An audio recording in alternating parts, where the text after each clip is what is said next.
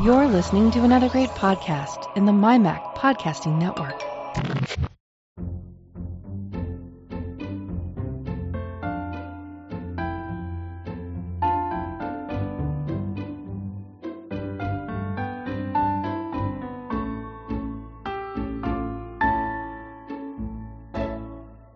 Hi folks, and welcome to episode 40 of the Let's Talk Apple podcast, the show for December 2016, and I'm your host, Bart Busschots. Joining me today, I have Nick Riley. Hi, Nick. Hi, Bart. Nice to be back on. Pleasure to have you back, and I should say to you and to the listeners and the other panelists who I'll bring on in a moment, Happy New Year to all, because we are recording this, although this is a show for December, we're recording this on the 2nd of January 2017. So 2016 is done killing famous people we like, which is nice. Now, also with us, and I'm not sure, I sometimes worry having this particular pair on as a pair, but for better or for worse, we have Guy and Gaz from the MyMac podcast with us. Hi, guys. Hey. So how you guys been? Doing okay. We recorded our first show of the year yesterday. Oh, and of course, it was a stellar performance from both of us. So, you know, that's something everyone can look forward to. So, do you credit Soundboard in your credits? Oh hell no! That's just me going off the cuff. I do every single one of those effects, just right from the heart. Oh. Anyway, that's a total lie.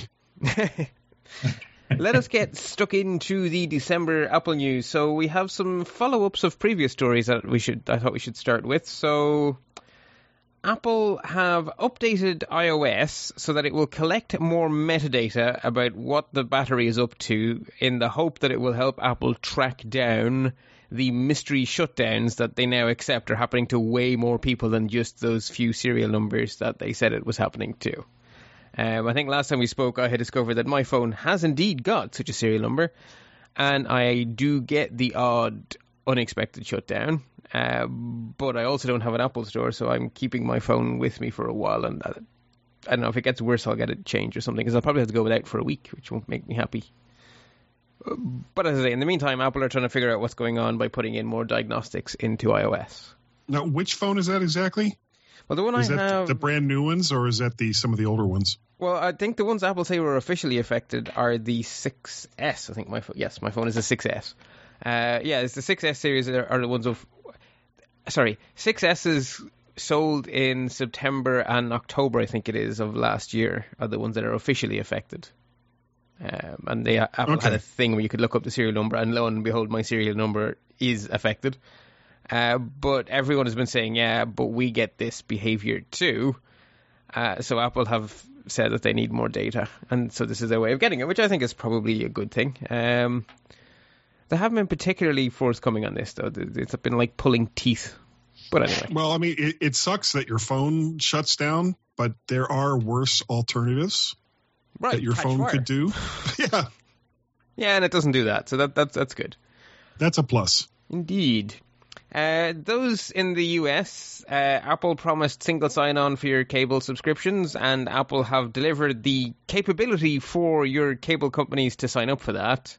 So you could say the service is launched, but if you judge whether or not something has been launched by how many companies are actually taking part, then you could say it hasn't launched. Take your pick on that. Well, that's yeah.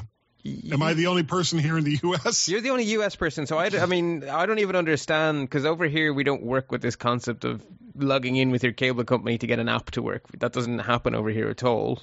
So, does this affect you in a good way? Is this, the cable company I use, and I won't say who it is because they don't pay me to do so on a podcast. Fair enough. But so far, it seems to be working, but really, I mean, the whole issue comes down to cable companies trying to prevent people cutting the cords for as long as they possibly can, because that's going to affect them financially. Oh, so you prove you're not a cord cutter by logging in with your cable company, and then they'll let you use internet-based content. Right.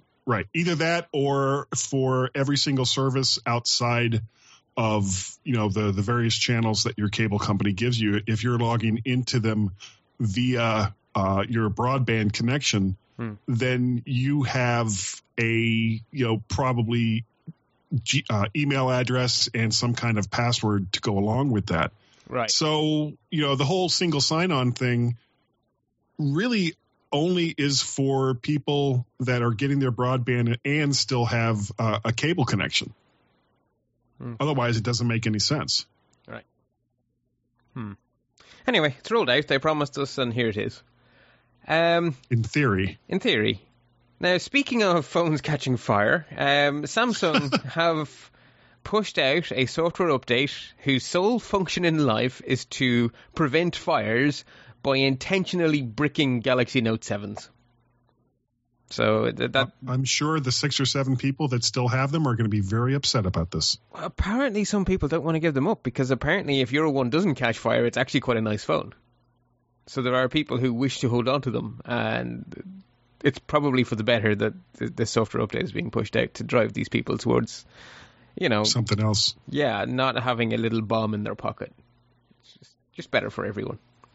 Also, last time we mentioned that Apple had reduced the price on their USB-C dongles. That was due to end at the end of this month. The good news is Apple have extended those prices, the discount pricing, until the 31st of March 2017. So you still have more time to buy cheap USB-C dongles. And then the last bit of follow-up, we were promised Super Mario Run and Pokemon Go for the Apple Watch in time for Christmas, and they both delivered. Super Mario Run with a bit more to spare, and I think Pokemon Go arrived on the 23rd of December. But either way, they both got there just in time for Christmas. Super Mario Run, though, came with some controversy.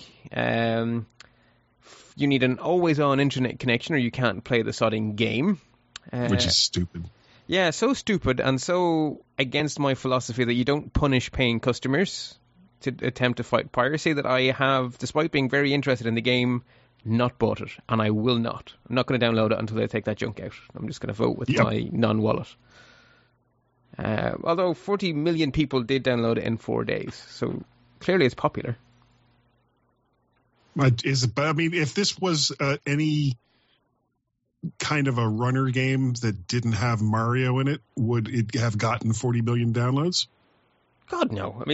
This has been the year of nostalgia driving massive iOS.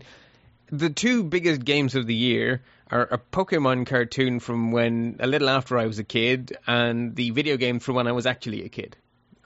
That is what is driving modern gaming in the mobile platform, which is bizarre in many ways. I guess it's our money they want. Who else's money would they want? True. Anyone on the panel bought either game? Played either game? Played it, not bought it. And? It's good fun, quite enjoyable, but it's not enticed me to buy it, to be honest with you. It's, you're just using the free levels? Yeah, so far. And if mind you, I've got. Let me be honest. I've got to put proviso in there. Obviously, having moved, my priorities are somewhat elsewhere at the moment. Right. Yes. You have a house that needs to become a home. Yes. So don't take me for any reasoning as to not to buy it. But I have enjoyed playing it prior to the move when I downloaded it. And did the DRM play any role in your decision whether or not to fork out the $10 to own it completely? It did pause me, actually. I've got to agree with you there, Bart. It did make me think, really? Because there are lots of places we go where we don't have internet connection and you're not going to allow me to play it precisely at the time when I'm probably in no man's land wanting to do something. Now, that's a downer. Right, and the biggest obvious example is, the whole point is you can play it with one hand so that you can play it while you commute. And I'm thinking, well, if you live in the greater London area, unless they have subterranean cell towers these days... Well, they do. Do. Virgin have actually got basically Wi-Fi available to everybody on the underground. Okay, well, Wi-Fi is internet. Okay, fair enough. And we have Wi-Fi in planes if you're prepared to pay for it, but still... It's a retrograde step. Although, having said that, I don't think they've got them on the trains, so I think they've only got them in the stations, but I could be corrected on that. So you can play a level as you whiz by, and then, oh, no, can't play the game for a while. Oh, and now we can play again. Very often you're stood in a stage. I'll get the next train. But I'm going to get a really good score. I can't stop. Yes, I'm not. I can't remember because I'm obviously not living in London. I don't do those commutes on a regular basis. So please, somebody correct me if I'm wrong, which I could well be. There you go. Notable numbers. Just one caught my eye, and it comes with a slight warning label because it's from an analytics firm. So I'm sure the data is accurate, but of course an analytics firm does not see everything. They have a specific view. But if Flurry are to be believed, twice as many iPhones were gifted to people over the holidays as Samsung Galaxies. And they seem to see a massive uptick in iPhone and not a corresponding uptick in Samsung Galaxy. So the assumption is that lots of people got iPhones under the Christmas tree and very few people got Samsungs under the Christmas tree, or at least half as many got Samsungs under the Christmas tree. Not surprising, really. Yeah, the iPhone it continues to be that sort of the it phone. The it phone, yeah. It's well, not only that, Samsung's problems are going to put people off, aren't they?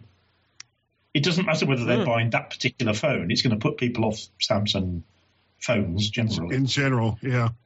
Probably, actually, yeah, because in everyone's mind, you say Samsung, and the next word in their head is fiery.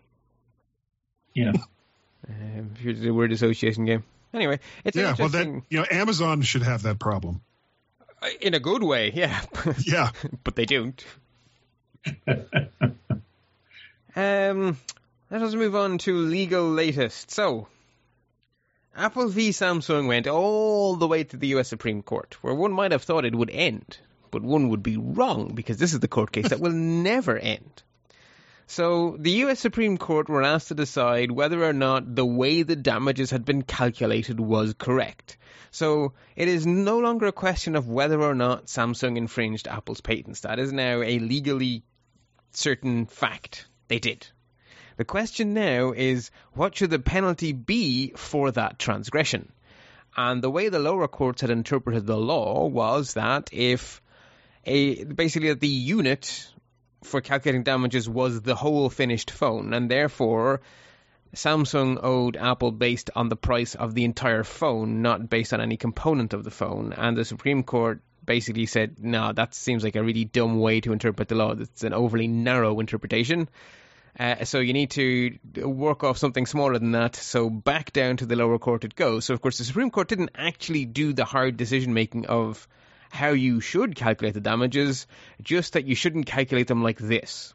And so back down it goes to a lower court where they can have another go, and then Samsung can appeal it again, and it can go right back up to the Supreme Court again, and this may just never, ever, ever end.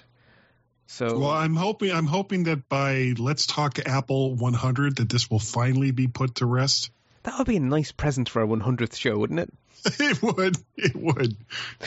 No doubt when it gets round again, they'll then have an argument over exactly how they're going to pay that money and in what coinage. Probably, God only knows. But anyway, it's Zimbabwe dollars. So while Apple v. Samsung refuses to die, Nokia v. Apple has been resurrected from what we thought was the dead. Nokia, together with Alcatel-Lucent, have started a whole new patent war with Apple. They have filed lawsuits about 32 patents, which cover all of Apple's products, right up to and including the iPhone 7. And they have filed those court cases in both Germany and the United States. So this is basically a full frontal assault, and hey presto, we get to start all over again. So Nokia v. Apple will be a never-ending story like Apple v. Samsung, most probably. So that's just got... Well, is Nokia now an independent company again? Well, they never were not. They just sold their existing mobile phone stuff to Microsoft, who have since stopped making phones. But they never actually stopped being a company. What were they selling? Very little. They had some patents and things like that. But yeah. So they've gone from being a premier phone maker to a patent holder. Well, apparently they're starting back up on new hardware. I don't remember what it was, but they are working again on hardware. So I think we may find that Nokia end up back exactly where Nokia were, only with Microsoft's money. and Microsoft have ended up without a phone because they cancel it, which is kind of weird and bizarre. And finally, in the legal latest, we've talked a few times over the years about an ongoing class action suit from Apple workers against Apple. These are store employees, complaining that Apple basically broke labor laws, and they have won a moral victory. A judge ruled that they are correct, and Apple have been ordered to pay $2 million, which sounds like that should be really good for the workers. However, they will collect a maximum each of $95. Yeah, that's one day's profit from each store, $2 million. Yeah, it's okay. Yeah, you've won the moral victory, but that's pretty much all you've won, which is a bit sad. And the individual workers, that's almost an insult. Here, have $95 to make up for years of being denied your breaks and stuff like that. It's anyway. Look, it is what it is. And the way that Apple's prices are going, $95 will probably buy you a cable, one of those cables to connect things together. Oh, you might get 2 dongles for it now with the cheaper prices. Yeah. Well, until March, anyway. Until March, you get 2 dongles for this. Do we know how long they've been actually allowing the breaks? I don't. I assume that they would have obviously already capitulated and started to allow them, as they should have done. We don't know how far that back. I hope so. Actually, it didn't say in the reporting on the register. I don't usually link to the register because I don't like the register, but that's where I got the story from. So I don't know is the answer. Yeah. Okay. Well, at least they've got them now. They can take them now. So yes. Okay. Well, with all that done, let us move into our main stories. We have 4 of them for this month. So let's start with the first one, which is sort of one of those Franken stories that you get to do because this is a monthly show. So it is my hypothesis, my thesis, that there is no smartwatch market. There is, in fact, an Apple Watch market, because if you're not Apple, you seem to be going out of business making smartwatches, and if you are Apple, you seem to be doing quite well at it. So this all sort of kicked off when IDC released some numbers which suggest a 71% year-over-year decline in sales of Apple Watch, which obviously sounded like really bad news, and the tech press immediately started ringing klaxons and proclaiming the doom of the Apple Watch, which prompted Tim Cook to get off his keyboard, or to get onto his keyboard and start typing an email to Reuters, where he did a sort of a very Amazon thing, as Ken Ray would say, fun with numbers without numbers.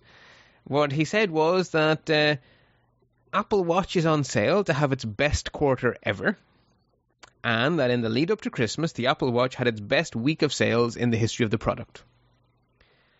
That should all come out when they do the quarterly report, because they always talk about those things. Except for the fact that the Apple Watch is in under MISC. Yeah, along with everything else. Yes. Yeah. Right. We made a lot of money. Thank you. I'll be taking your calls now.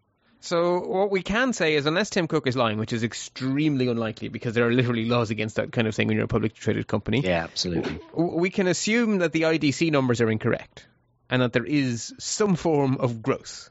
Maybe it's 1%. Maybe they sold one more watch than they did in the best week last year. But it's definitely not worse than last year, because otherwise Tim Cook couldn't possibly have said that. So the absolute worst case scenario would appear to be that Apple is holding its own, whereas everyone else is not. I wonder whether, and this is obviously where playing with numbers kicks in, and we'll never know this, but whether the numbers they're looking at, whether IDC have got numbers for the new phone, and Apple are including the sales of perhaps stocked older phones that they've got, because they were going crazy. People were going absolutely crazy on the cheaper option of the older phones. Watch, Gaz. Sorry, did I say phone? Yeah, about 4 times. Watch. Yes, yeah. Watch. Well, yeah, the Series 0, as we've all nicknamed it, is doing pretty well, isn't it? Or, yeah. Sorry, no, it's the Series... Wait. The Series 1 is the old phone sold at a cheaper price. Sorry, watch! Contagious. Well, the Series 1 has slightly updated internals. Yes. But other than that, it's exactly the same as the Series 0, which is the true The original. first watch. Right. Wow, that's... But It's like, so the first one is 0, the second one is 1, and the third one is the Series 2. Got it. Well, Clear the as first mud. second one is 1, and the second one is 2. Oh, okay. Well, that clears it up. But the older ones have been selling like hotcakes. Now, if they had a lot of stock of the Right. and those sales have been going gangbusters, then they will include those numbers into their Yes, all of because their Tim sales. Cook did explicitly say sell-through. Yeah. Which is to the end user. So yeah, so if they had a whole backlog of Series Zeros and that they've now all sold, that is Yes. sell-through. And we did see lots of shops putting the older ones on sale. So lots of people might have taken advantage of that. So then they may have then started to order the new watch, but in much lower numbers because of the slow movement. But then, they're getting the sales of the older watch. I don't know. They're purely speculative. Yeah. Presumably, we're always going to get silly reports like this while Apple don't actually tell us how many they're selling. Yeah, but even the stuff that Apple do tell us about in their quarterly reports, we still get silly stories about in the lead up to the quarterly reports. That's true. For context, so how other people are doing. So in recent months, Google have delayed Android Wear 2 until 2017 sometime. And Motorola have basically said that they have no current plans to make a new smartwatch, but they're not giving up on smartwatches. They just don't have any plans to make any more. And poor Fitbit, or poor Pebble, well, they had a much worse December. But Pebble they had their software bits bought by Fitbit, and they've promised to keep the servers running for people with existing Pebbles until, well, quote, through 2017. So I guess that means until the 1st of January 2018, probably. And then your watch will be worthless. And then your watch will be worthless, and also all other planned new stuff all gone. So I think people who had funded them all got their money back, and basically the Pebble is dead. Which is sad because I know a Pebble user, and he's very sad because he really likes his Pebble. Yeah, whenever I heard anybody talking about the Pebble, they always really enjoyed the usage of it. So yeah, to me now it's a true nerd watch for true nerds. yeah, If you used to have the Casio calculator watch as a kid, you probably want a Pebble. Except the Casio would still be working at the end of Right, 2017. Well, that's if the little buttons didn't fall off, which is what always happened mine. Yeah, so what do people think? Do you think there's future in watches? Well, I mean, I think wearables in general, there's a future in it. I think watches in general aren't going away, and it's a piece of jewelry that both sexes can wear and enjoy. So I don't, Apple basically just sells the two versions, a little one and a slightly bigger little one. So you've got the 38 millimeter and the 42 millimeter, neither of which I own. I use a watch to tell what time it is, and the rest of the functionality is in my phone. I still don't see the need for a smartwatch. Yeah, you see, Guy, I really would like to go down the route of getting one, and now they've become much more robust, i.e. waterproof. That's the sort of reason I wear one for when I'm out and about doing my exercise. I know, Bart, that you've been using yours anyway. Yes. And I don't. But the problem is, I'd want to use it when I was refereeing, and you can't protect it. It's going to get absolutely wet, soaked if it's raining. So I didn't particularly want to get one, and I would be using it not just to tell the time, though. In those instances, I would definitely be using it to give me indications, because I've seen all sorts of apps that you can get for these things to, tell when you've got a yellow card, when you've got a red card, when someone's going off, because all that sort of information you need as a referee. And most of the watches I use just obviously start and stop, and you have to remember to, keep the functionality going. So I really would fancy one for that perspective, and then I think once you've got it and you start utilizing it, as I think you have, Bart, you find all of these little niches which it does really well and just makes your life so much easier. But I've not yet tipped the boat and dived in. Maybe the Series 3 will pull you over the line.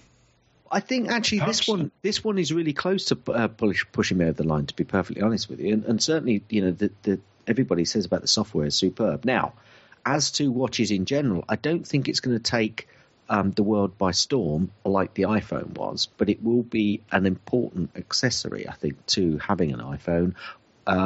Or if you're an Apple fan and you've got an iPhone and you enjoy technology, you're probably going to buy a watch as well. And there's a few people at work that have got them, which those people have surprised me because they're not the sort of people I thought would get one. So there's a market out there, but I don't think it's going to be, the gang-busting runaway success that the iPhone was. Well, and the referee's gone for his watch. He's gone for his watch. His watch, and it's a red watch. It's a red watch. He's being sent off. Sorry, well, you can't change the band, so yeah, red band bad. Well, I mean, I wore a watch as a teenager, and then I didn't wear a watch in my 20s and most of my 30s, and now I wear a watch again, which I didn't think I would ever wear a watch again. I thought those days had passed, but honestly, the Apple Watch works for me. It works for me really, really well. It was a big help in my losing 26 kilograms and counting in the last year. Well done. Yeah, I went from being medically classified as morbidly obese to being medically classified as healthy weight. Very good. Yeah, the word morbid didn't cheer me up at all. That was a good incentive to do something, actually. But no, the watch made it possible because it actually could tell me what I was genuinely actually using in calories. No more guessing, no more rounding up because we're human beings and that's what we do. It's just cold, hard numbers. And then tracking what you eat on the other side and making the cold, hard numbers line up. And hey, presto, it's just physics. It is just a basic equation. Calories in, calories out. But the watch actually genuinely measuring is what made the difference for me. Instead of the usual, I'm sure I did a brisk walk. I think if you can count or measure something, you're much more induced to actually hit numbers then.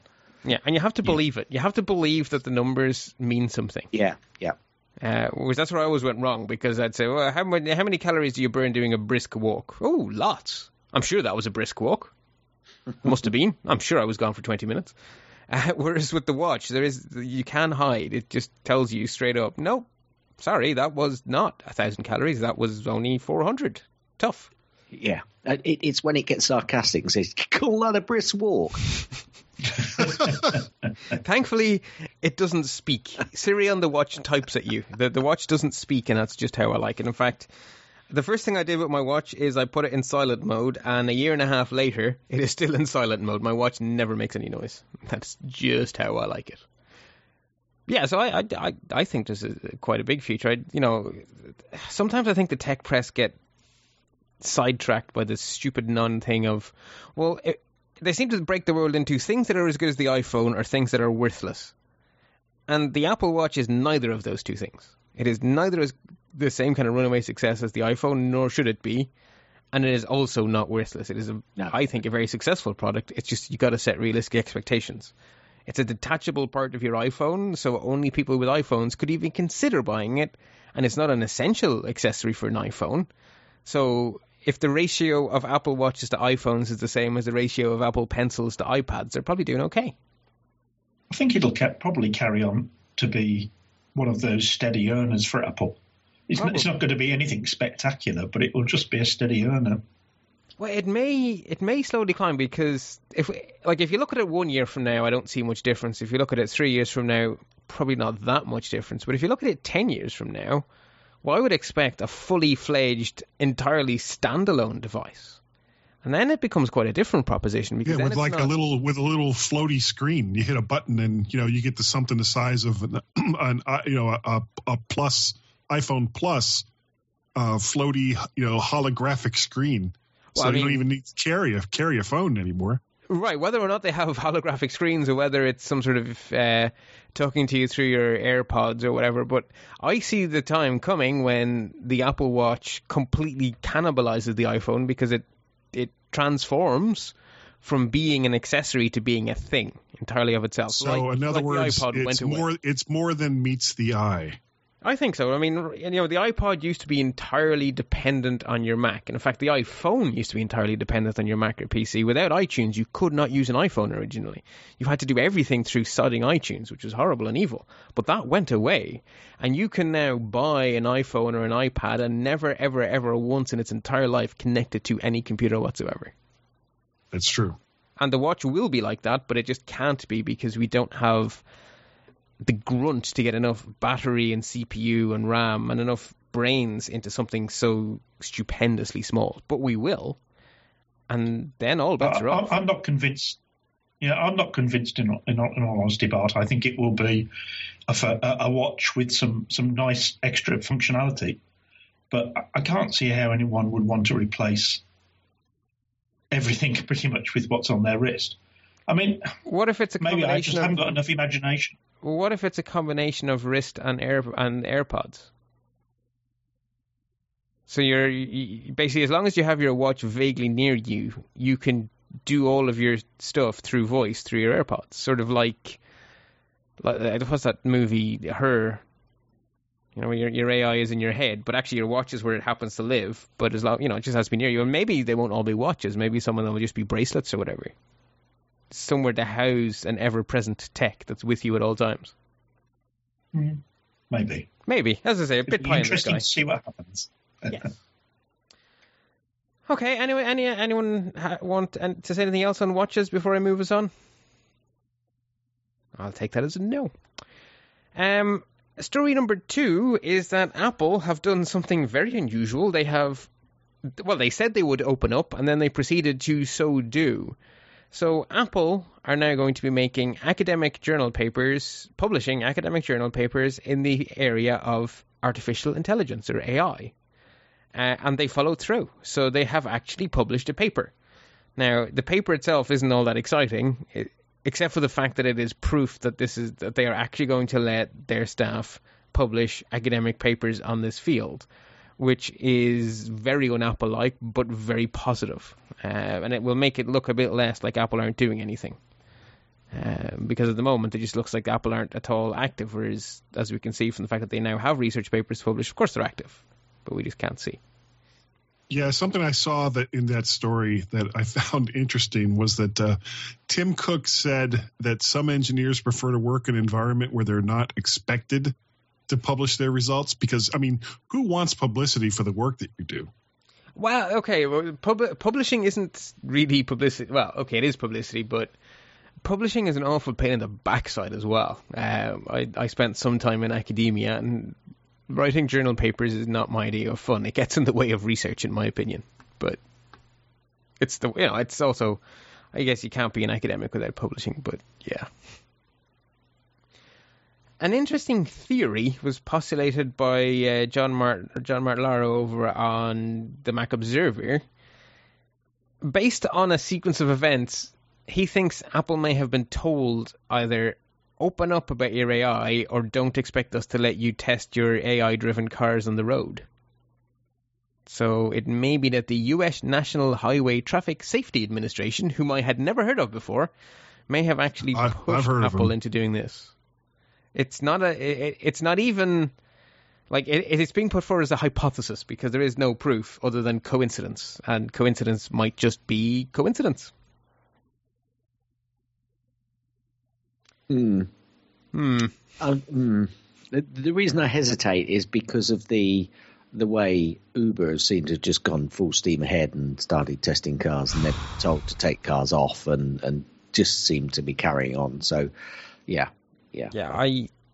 I can see why people enjoy when Uber stick it to the man, but Uber have now basically been cavalier with human life. Yes, agreed. And that's not putting it to the man. That's breaking. Putting it to everybody. Law. Yeah, that's just breaking Wheaton's law. That's being a dick. Correct. And as a cyclist, I am extra miffed that they were told their cars had a fatal flaw, that they would go careening through cycle lanes, and they put them out anyway, and lo and behold, they went careening through cycle lanes. Anyway, sorry. I was very angry at Uber during the month. Yeah, so the reason I agree with you, Bart, completely. I know you said guy then. God, slap my wrist. I agree with you totally. Sound American. And that's and that's why it's just an automatic reaction. You see, I podcast too much with the guy, and that's why I'm slightly hesitant about this. Or Apple are actually playing it absolutely down the line, and it just goes to show how much Uber aren't, which could be the case. Yeah, Apple are too smart, I think, to go against the government on their smart car stuff. I think they're going to play ball. Apple don't. As long as they start manufacturing in the US, that's fine. Are you bringing up the story I intentionally left out of this month's show? Sorry, no. We'll do that next month. We'll do that next month when he's president. I'm sure. Look, I am pretty sure that over the next 4 years there will be ample opportunity to talk about, a certain his Trumpiness and Apple. I am sure those two will come into contact throughout his presidency. So I've just, he met Tim Cook, and I'm just not interested in talking about it because he doesn't have any power yet. Something that we weren't sure would have any power, but has actually managed to come out just in time for Christmas, is the AirPods. Assuming you were very quick off your mouse, you could have potentially ordered one in time for Christmas. Sorry, a pair, not just one. And apparently people are liking them very much. iFixit tore it down, and shock horror, apparently these things are not very repairable. Oh my word, iFixit, get a grip. Have you seen how big these things are? I mean, come on. I do get annoyed with iFixit at times. Do you mean I can't upgrade the memory in the AirPods? Oh, I'm definitely not having one. I understand where they're coming from, and I totally agree, but if anybody wants to go and get their I suppose the cost is quite high, so you would expect some sort of durability and possible repairability, but they are tiny things. Come on. Well, Apple's approach is that you can buy a single earpod or a new charge case as a standalone unit for, which I think it was $60 or something like that, or $69, something like that. So that seems reasonable to me. Yeah, agreed. So if you lose one, you've not lost both. If I can't change out the hard drive in my earpods, I'm not going to buy one. It's actually the most impressive thing from the iFixit teardown. I mean, they give it a repairability score of 0 out of 10. Yeah, okay, we get it. We get it, right? But the most interesting to me was seeing how much brains have been so very carefully squeezed into that sleek little case. And that's what they're good. Kudos to iFixit for that. Yes, I mean, at the end of the day, the repairability score is just a thing they do. I like the iFixit teardowns because they let me see inside products without me having to spend thousands of dollars buying Apple stuff. It's a big service they provide. Someone, I can't remember, I was listening to a podcast where someone was standing in line waiting to get a pair, and they were standing in front of the iFixit guy. And the iFixit guy was like, I'm really sorry, but it looks like I'm going to get the last EarPods and I'm going to destroy them. Yeah. Rub salt into my wound. Why don't you? I think it was more of a. I'm not sure I told the story quite as it was in the podcast, but basically the guy was like, "No, I love what you guys do." Yeah. So said the iFixit guy on his report. Yeah. I don't like the standard shape that they've come out with these EarPods, the EarPods that came out before. The same shape as the existing Apple. Yeah, and they really don't fit my ears. I get it becomes sore. It actually starts becoming uncomfortable after a little while. So, unfortunately, I'll never know just how good these are. Now, Apple do some. Do they do Dr. Dre? Do they do a version? There's Beats. There are Beats headphones coming out with the W1 brains. But don't they have one in already? I think. Do they not have? Is it one with the W1, or do they have Beats out that are Lightning? I can't remember. No, I think they might have. Yes, there are some Beats headphones that use the Lightning connector. Yeah, no, but I thought there was some already out with the W1, but I'm not sure. But anyway, so those I might try if they're earplugs. But the AirPods or EarPods, no, they don't fit my ear for some. I think the reason that Apple earphones don't stay in my ears is because the cables keep pulling them out as I move, but I'm not sure. But either way, I have switched to bone conduction, and I will never, ever get a headphone that goes into my ear again. Ugh. Sorry, it's just disgusting when you can just have something that touches your head and you magically hear it inside your head. I've never tried them, so... Yeah, I do that without earphones or headphones. Speakers? There's all kinds of voices. Can you play and pause them, though? Well, of course. Oh, when they let me. Uh-oh. Did anyone actually buy a pair on the panel? Sounds like a resounding no. Okay. Nope. I know people who have bought them are happy with them, and I don't think I've heard any negative reviews other than the usual, ooh, they're expensive. Yes, they are. And iFixit can show you why, because they're full of stuff. Okay, the final story I have is potentially cranky-inducing. It would appear that there is certainly a MacBook Pro battery controversy. Whether or not there are MacBook Pro battery problems is much less clear. So users are certainly reporting that they're not getting as long of a battery life as they expected to, or as Apple promised from the MacBook Pro, the new MacBook Pros with the fancy pants touch bar. However, other reviewers are saying that actually, yes, if you do mad things that absolutely hog the CPU and stuff, of course you burn through the battery more quickly. But Apple are saying, 10 hours in typical use, and what you were doing wasn't typical, which is why it didn't last that long. Maybe that has something to do with it. Consumer Reports then decided to throw some mud into the water while attempting to clarify things. They did some tests, and their tests basically were garbage because they produced an inexplicable result which they proceeded to not explain and then publish anyway. So their tests were showing battery life ranging between 3 and 18 hours. 18 hours is impossible. Like, if you turn on a MacBook Pro and enable something like caffeine to stop it going asleep, it will die before 18 hours. If their tests are showing 18 hours, there is something wrong with their test. That is impossible. And they also didn't actually try to figure out why they were getting such varied results. Is their test flawed? Is the laptop flawed? Maybe both. Maybe neither, at least one, but maybe both of those statements is true. So it just seems to me like things certainly can't be as bad as Consumer Reports say they are, because then everyone would be noticing this going on, but that isn't what's happening. So I don't know. And then Apple muddied all the waters by removing the battery time remaining from their menu bar in the latest Windows 10. Now, the menu bar time has always been fiction, because it's based on what you're doing now rather than... I mean, it can't know what you're going to do in the future. So mine, in the course of a meeting, mine can swing from 3 hours to 12 hours to 3 hours again. I mean, it's always been fiction, but anyway. So what do people think? Storm in a teacup. Yeah. There's every single time Apple comes out with anything new, you've got that certain subsection of the tech press that just have to find some reason as to why this is the worst thing ever and Apple is doomed. Right. And what makes me cranky is that Consumer Reports have a long history of actually being a sort of a thorough pro-consumer sort of organization who really test things. And for them to publish results that basically say, yeah, we don't know what's going on, that's like they've done half their job.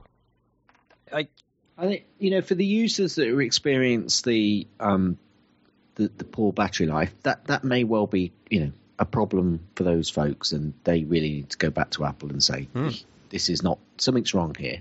And then Apple can do their research and find out, and that will actually help Apple in making sure that the battery life gets elongated moving forward anyway. But wasn't there a back-end story behind this, Bart, where there was a bit of, and I'm not sure how accurate this is, where the design team and the marketing team were at loggerheads because one team wanted to get the MacBook Pro out and the other team wanted to do more design work on the battery. I'm not quite sure whether that was accurate. That didn't cross my radar, but that sounds like exactly the kind of arguments that go on within companies. And that's kind of what some people were hinting that possibly also could be in the background to this. But even so, I don't think Apple would put out a product which, had really poor battery life, because everybody measures battery life, don't they? Everybody knows from your previous piece of equipment. Yeah, you don't measure it, but you experience it. You experience it. So you know roughly how long a machine will last when you're doing a certain number of jobs. Now, is the touch bar at the top, is that eating some memory for these people and they're using it more than they realised? It could be any number of different scenarios. But I think it's, for those people who experience it, yeah, it's good. They need to get it sorted. But I'm pretty sure it's a storm in a teacup, and Apple seem to be pretty good at getting their software to adjust to the utilisation of the applications and the operating system. Yeah. Having said that, though, I mean, we do know that Apple have they've poo-pooed problems and then eventually said, well, actually, maybe there is a problem. Well, like we talked about. Sorry, they wouldn't have actually said there was a problem. They would have said that you're holding it wrong, or that you. But just to be on the safe side, we're going to issue this change that may do something. And I think it's a bit of half of one and half a dozen of the other. Sometimes Apple do make mistakes, like all companies do, and because they're not immediately upfront about it sometimes, then this kind of call it storm in a teacup, if you like, Gaz, it does happen. It doesn't mean that there isn't a problem, but it may be being exaggerated. And that's what I was saying. For those people who have got that poor battery life, Apple needs to sort it out for those people. They need to understand what's going on, and it is either usage or there is a manufacturing flaw or something wrong with that that particular item. Funnily enough, and it does happen, right? I mean, yeah, absolutely. You make 1 million of something, and you may have a few hundred bad ones. Yeah. Absolutely. They used to call it the Monday morning or Friday afternoon car, didn't it? Yeah. So, I mean, funnily enough, my iPhone just said low battery. Oh, no. It has been on all day. I haven't charged. Oh, okay. So. But I keep going back to being cranky that Consumer Reports didn't do more like control for the simple stuff like, is it indexing the disk at the moment? I mean, if you take a Mac out of the box, the first thing it does is it indexes itself. So the first day you have it, you're going to have absolutely awful battery life because it's reading its entire hard disk, doing it building an index of itself. If you attach it to iCloud and you have 20,000 photos or whatever and they're syncing down, well, there goes your battery life again while you're doing all that in the background. And if Consumer Reports had, opened up Activity Monitor and tried to understand what was going on, then this could have actually been a really useful thing. Instead, they've just gone, our results are garbage. I mean, between 3 and 18 hours. I'm published. Yeah, it's the equivalent of saying something may be or may not be wrong in the report. Right. I mean, it doesn't actually tell you anything, does it? Exactly. And the report is definitely poorly done, but there may be a real problem here too. And unfortunately, the report, which should help us answer that question, doesn't answer that question, which is very frustrating. I think that's the biggest frustration because, they have, in the stuff like Bendgate, Consumer Reports were fantastic because they basically took different people's phones, they put strain gauges on them, and they measured how difficult phones were to physically bend with science and numbers. And they found that the iPhone bends as easily or as difficultly as other phones. In other words, there's no there. If you bend something, it will bend. And it's not like battery technology is new. We know how to test it. But it is getting harder, though, because our machines, if you're doing nothing, your computer isn't doing nothing. True. No, correct. And that's a problem, which you need to control for. And there's no evidence that they did, which is, Anyway. Anyone else want to chime in before I move us on? Okay, then we'll just finish with a few quick stories that are worth mentioning, but probably don't have as much beef to them. The UK Trading Standards Group tested fake Apple chargers, and you will be shocked to discover that 99% of them could kill you. I had to laugh Bart, because it said, I read it as testing trading standards in the UK find that 99% of fake Apple chargers are dangerous. They could kill you or burn your house down. Now, I've got to say, these are very clever chargers if they're walking around burning houses down and killing people. But I understand. It just made me laugh. It just made me laugh. They're smart chargers. Yes. And they don't like people. It's electricity. It's dangerous stuff. Yes. And basically they don't have sufficient... What these chargers all have is a high voltage bit, which is where the mains power comes in, and a low voltage bit, which is where the iPhone goes. And the high voltage should never, ever, ever, ever, ever come into contact with the low voltage. There's very often a reason for a price of a product. Yes, indeedy. And what you find with these cheap knockoff products is that they have, there should be X amount of millimeters between the high voltage and low voltage, because otherwise if it's a foggy day or if you've had a shower and there's a bit of mist in your house, it will arc. And then the 240 volts if you live here, or 110 volts if you live in the US, will go through the 5-volt USB lead. And that will be a bad day. So yeah, just in case anyone was still buying cheapo chargers, for goodness sake, stop. Project Titan has gone from rumour to sort of kind of fact. We had a conversation about this. Yeah, we did. Apple they haven't said that Project Titan exists, but they have written a letter to the US National Highway and Traffic Safety Administration, in which they argue that new entrants to the market, or to the field of automatic cars, should have the same rights as those who are already in it for longer. So that's kind of as close as Apple have ever got to saying, yeah, we're doing this whole car thing and it's going to drive itself. But again, they haven't said. But that still doesn't mean that they're actually going to make a car. Right, it doesn't. Yeah, could be car OS. It could be anything. Yeah, maybe it's a washing machine. Self-driving. Drives. Right, it comes to your office, collects your dirty clothes, drives away, does something, and then comes back. Well, I won't buy it until it does dry cleaning as well. Well, I could go to the dry cleaners. Anyway. Well, that's true. Bluetooth 5 is official. The standard has been finalized, and we are expecting Bluetooth 5 devices in the next 2 to 6 months. In other words, in time for the next iPhone. So what's changed between 4 and 5? Is it just faster, latency, longer range? Basically, it's about less latency, more data. So better. Just subtle increments of betterness.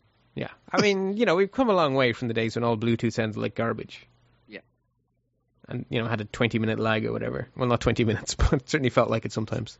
So it's not earth-shattering, it's just better. Do you know, I bought a battery PA system a little while ago. Yeah. It's just a standalone battery with some big... a standalone speaker with built-in amplifier and stuff. But it's also got Bluetooth. But what's really weird is I can use my iPhone to play through it. Yeah. But it won't work unless I get it to forget every other Bluetooth connection. Oh, God. Yeah, there is an awful lot of terrible Bluetooth chipsets on this planet. Yeah, so I'm guessing that it's some awful Bluetooth chip inside this speaker thing. Yeah, I mean, that's entirely on the speaker's end, right? If it needs to forget everything else before it'll work again. So what we're saying is not all Bluetooth is equal. Oh, goodness me, no. Yep. I used to think I hated Bluetooth. What I really hate is terrible Bluetooth implementations. Because I now have a set of Trek Titanium Bluetooth headphones I absolutely adore. And they're Bluetooth and they work wonderfully. And I've had Bluetooth that was garbage. So, yeah. Finally, in an internal Q&A, Tim Cook has reassured workers that Apple is committed to the Mac and that, quote, great desktops are coming. So that's something to look forward to in 2017. Well, I had heard that they were going to drop the entire Mac line and just sell Bluetooth earbuds. I'm sure forever. Someone said that. I hope he just doesn't mean iMacs. Well, yes, because that would mean the wonderful, adorable, superb Mac Mini would go away. And I've had so many of those over the years. They're great little machines. I'd be very sad if they left. I honestly think that Apple should expand the Mac line as far as desktops go.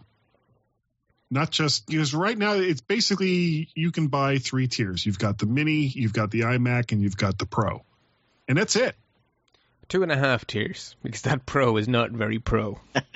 No, well, it's an old Pro. Yeah, close to retirement.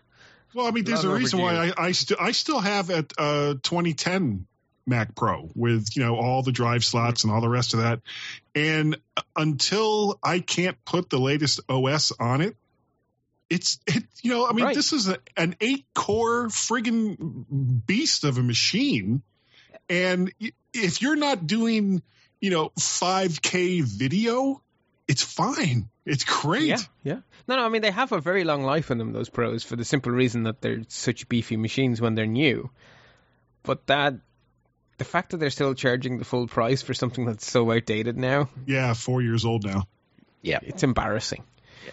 Now, the only solace I can take is that if it's still in the lineup, it must be because there's another one coming, because otherwise they just do what they did with their ancient displays and just take them away. Sorry, Nick, I wonder if they'll still be made here in the States. Oh, yeah. I think part of the problem with the desktops is I hate to say this for Apple, but I think they've run out of ideas. They've made beautiful machines, without a doubt. I mean, they're all brilliant, but I'm not sure they know where to go next. But I'm not sure there's any need to go anywhere. They can make them a bit better, each year. And, well, not each year at the moment. But no, I don't think they need to be every year, because we're not at the stage where the PC is a revolutionary product. It is a mature product that just needs to be tweaked every couple of years. Very, very, very mature. I agree. But at some point, they're going to want to do something a bit different, or at least I hope they are. Because do they need to? I don't know if they necessarily need to, as long as we keep getting really good displays. Well, do you think that's do you think that's true? Do you not think they're doing that with the MacBook Pro? With the touch, They are, yeah. Well, I don't know. That just seems like halfway house to me. It is true that I'm not convinced that the MacBook Pro is that brilliant a machine. In all honesty, I think deep down they'd like to go to touchscreen, but they won't do it because they said they wouldn't. I think that they don't go to touchscreen. I think it's a terrible idea. We don't have biceps like Bison. I mean, it's like a 27-inch iMac. You just change the ergonomic of the screen, just like Microsoft have done. Yeah, that's working out really good for drawing apps, but people are not finding that particularly useful for other stuff. No, because it's not going to be right for everything. Right, which is why I like Apple's idea of give you an acre of trackpad. I mean, at this stage now with that MacBook Pro, it's a lot of trackpad. Even a Magic trackpad is pretty good size. Yeah, I mean, I have an old Apple trackpad, the first generation. Yeah, me too. And that's big. But then the new one that it runs on Bluetooth. Bigger. It runs on Bluetooth. Yes, it does. Yeah. And batteries. It takes 20 minutes before the cursor moves, but yeah, okay. Yeah, actually, I find mine great, but I know, I'm just kidding. No, I mean, to me, I think Apple are subtly innovating around, bringing touch to the desktop without bringing it to the screen, which is what I want, because I really, really don't want to be touching my 27-inch iMac for a start. I hate fingerprints on my display. You see, but the reason I think it's a halfway house is because I heard someone talking, I can't remember which show it was on now, someone talking about ergonomics and about the fact that you didn't want to take your fingers off the keyboard because that would be bad. But in my opinion, taking your eyes off the screen is even worse. If you're having to take your eyes from the screen to the touchpad and back to the screen, that's even worse ergonomics. I'll be interested to see if in 2 years' time we've still got those trackpad bars, because I'm not convinced myself. Well, I think the one thing that is definitely not going away, because everyone raves about them, is the Touch ID sensor that comes with it. Yes, I'm sure. Yeah, that makes sense, putting it on the keyboard. But do you think that? I mean, because that the new keyboard on the MacBook Pro that has the little display on it. Yeah. How would that work, or how well would that work with a Bluetooth keyboard? Do you think maybe they'll go back to a wired keyboard, not only for power, but just for the immediacy of using it? I think they'd have to go back to. I mean, I think they'd have to power it for real to have that kind of a thing on a keyboard for the desktop. And also, I'm wondering, for the security of Touch ID, that's going to need to have a pretty robust encrypted channel between that sensor and the internals of the computer. Yeah. which we know in the iPhone there's actually a pairing between the chip inside the iPhone and the chip inside the Touch ID sensor, which is why you can't just take Touch ID from one phone and put it onto another. And assuming they have obviously done something similar inside those MacBook Pros, because again, that's all. But yeah, but that's all. That's a and it's also a direct wired connection between them. So would Bluetooth 4 or 5 work with something like that? I don't think it would. It's certainly not the way Apple does things at the moment. So maybe the Apple logo on the front of the iMacs becomes your Touch ID sensor. I don't know. Well, I'm still waiting for that iMac that I can use to cut cheese. So, Johnny, get to work on that. The latest 27 inches are pretty thin. I'm not sure they're that far away from cutting cheese. I know the first MacBook Airs could famously cut bread. I don't know if people remember that, but they were quite sharp. Anyway, that's actually it for the show. Thank you very much to the panel for giving of your time and bringing your good cheer and fun.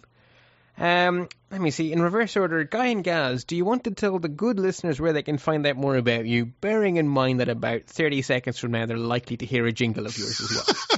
Go ahead, Gaz. Right, we're the G-Men. Guy and Gaz, that's Kim over there, Guy, and me, Gaz, and we basically do a weekly podcast, the MyMac podcast. Over at mymac.com you'll find it, and the mymacpodcast.com you'll also find it. And every week we talk very intelligently about... And seriously. And very, very intelligently, as I'm sure Nick will confirm, about all things Apple. Guy and Gaz never make me laugh. No, they definitely don't have soundboard. They would never play a silly clip. Not for a minute or two, anyway. See, now you are tempting me to turn that back on, Bart. I am. I should stop doing that, shouldn't I? I've been so good. Now, calm down, Guy. Calm down. You can also find me over at gazmaz.com or on the Twitters, twitter.com/gazmaz, Gazmaz. Cars. And Guy, you're some sort of parrot somewhere. You can find Guy at mymac.com, or you can also find me on the Twitters. My handle there is MacParrot. Stereo. Yeah, it's stereo. Not over Bluetooth. Just the mere mention of the MyMac podcast brings insanity to any podcast it's on, clearly. Nick, do you want to give... Well, actually, I would like to say that this will probably be the absolute last time that Bart has Gaz and myself on at the same time. Actually, I don't think so. The fact that the silliness is entirely confined to the outro was fine by me. It was good crack having you guys on. It was a good show. So, no, I think you'll be on again. I think. All right, good. You can be serious for about... behavior. Yeah, you can be serious for about 1 minute. Sorry, 1 hour and 11 minutes. That seems to be the limit, which is where the Skype call is now. Where was I? Yeah, so Guy and Gaz, MyMac. Nick, where can people find more of you? They can find me on Twitter very occasionally, and you'd find me at Spligosh, Spligosh. Excellent. Oh, wait, no, that's not right. That's about it. Yeah, how do you do a sound effect for a Spligosh? Well, I just did a parrot noise. I figure that works for everything. Possibly. Sounds like a splash. Only some sort of special splash. Anyway, you will find detailed show notes over at lets-talk.ie, basically links to all of the stories that have informed our discussion or not. And while you're there, you'll see 3 large blue buttons under the heading Support the Show. I very much appreciate it when people support the show. You can give a one-off PayPal donation, or you can sign up to Patreon. Patreon is a way for you to pledge X small dollar amount per show I manage to get out. There will be exactly 2 shows a month. So if you'd like to give me $1 a month, pledge 50 cents. If you'd like to give me $2 a month, pledge $1. You get the idea. And I always have a special thank you for the Patreon patrons, because it is literally true that without the support I get on Patreon, this show and the photography show simply could not exist. There is guaranteed money coming in. There are guaranteed bills coming in. One gets put towards the other, and all is well with the universe. So thank you very much to all of you. Also, then, there is a Zazzle store where you can get some Let's Talk merchandise, particularly nice insulated coffee mugs. I use mine every single day to keep my coffee warm. And also T-shirts and various bits and bobs, which, basically I get a few bob when you buy stuff on the Zazzle store, and then you become a walking billboard for the show, which is always good. And then, of course, the simple stuff, review us on iTunes, tell your friends, tweet about us, all that kind of stuff. It all helps and it is all very much appreciated. Anyway, I have been your host, Bart Buchholz. You can find me at bartb.ie. The very best wishes for 2017. And until next time, happy computing.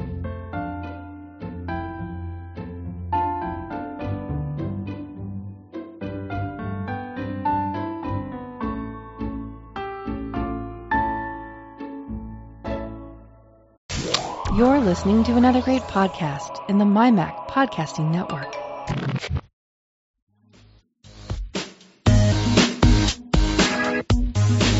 Everybody, please stand by. And, well, we'll be right back. And welcome everyone back to the MyMac.com podcast. All right, so let's carry on. But I'm still laughing about something that happened just before we started recording, and we're going to talk about that right now. I don't know if you heard, Guy, but Sal's going. Did you know that? Yeah, I heard that. He's leaving Apple. It's a tragedy for everybody.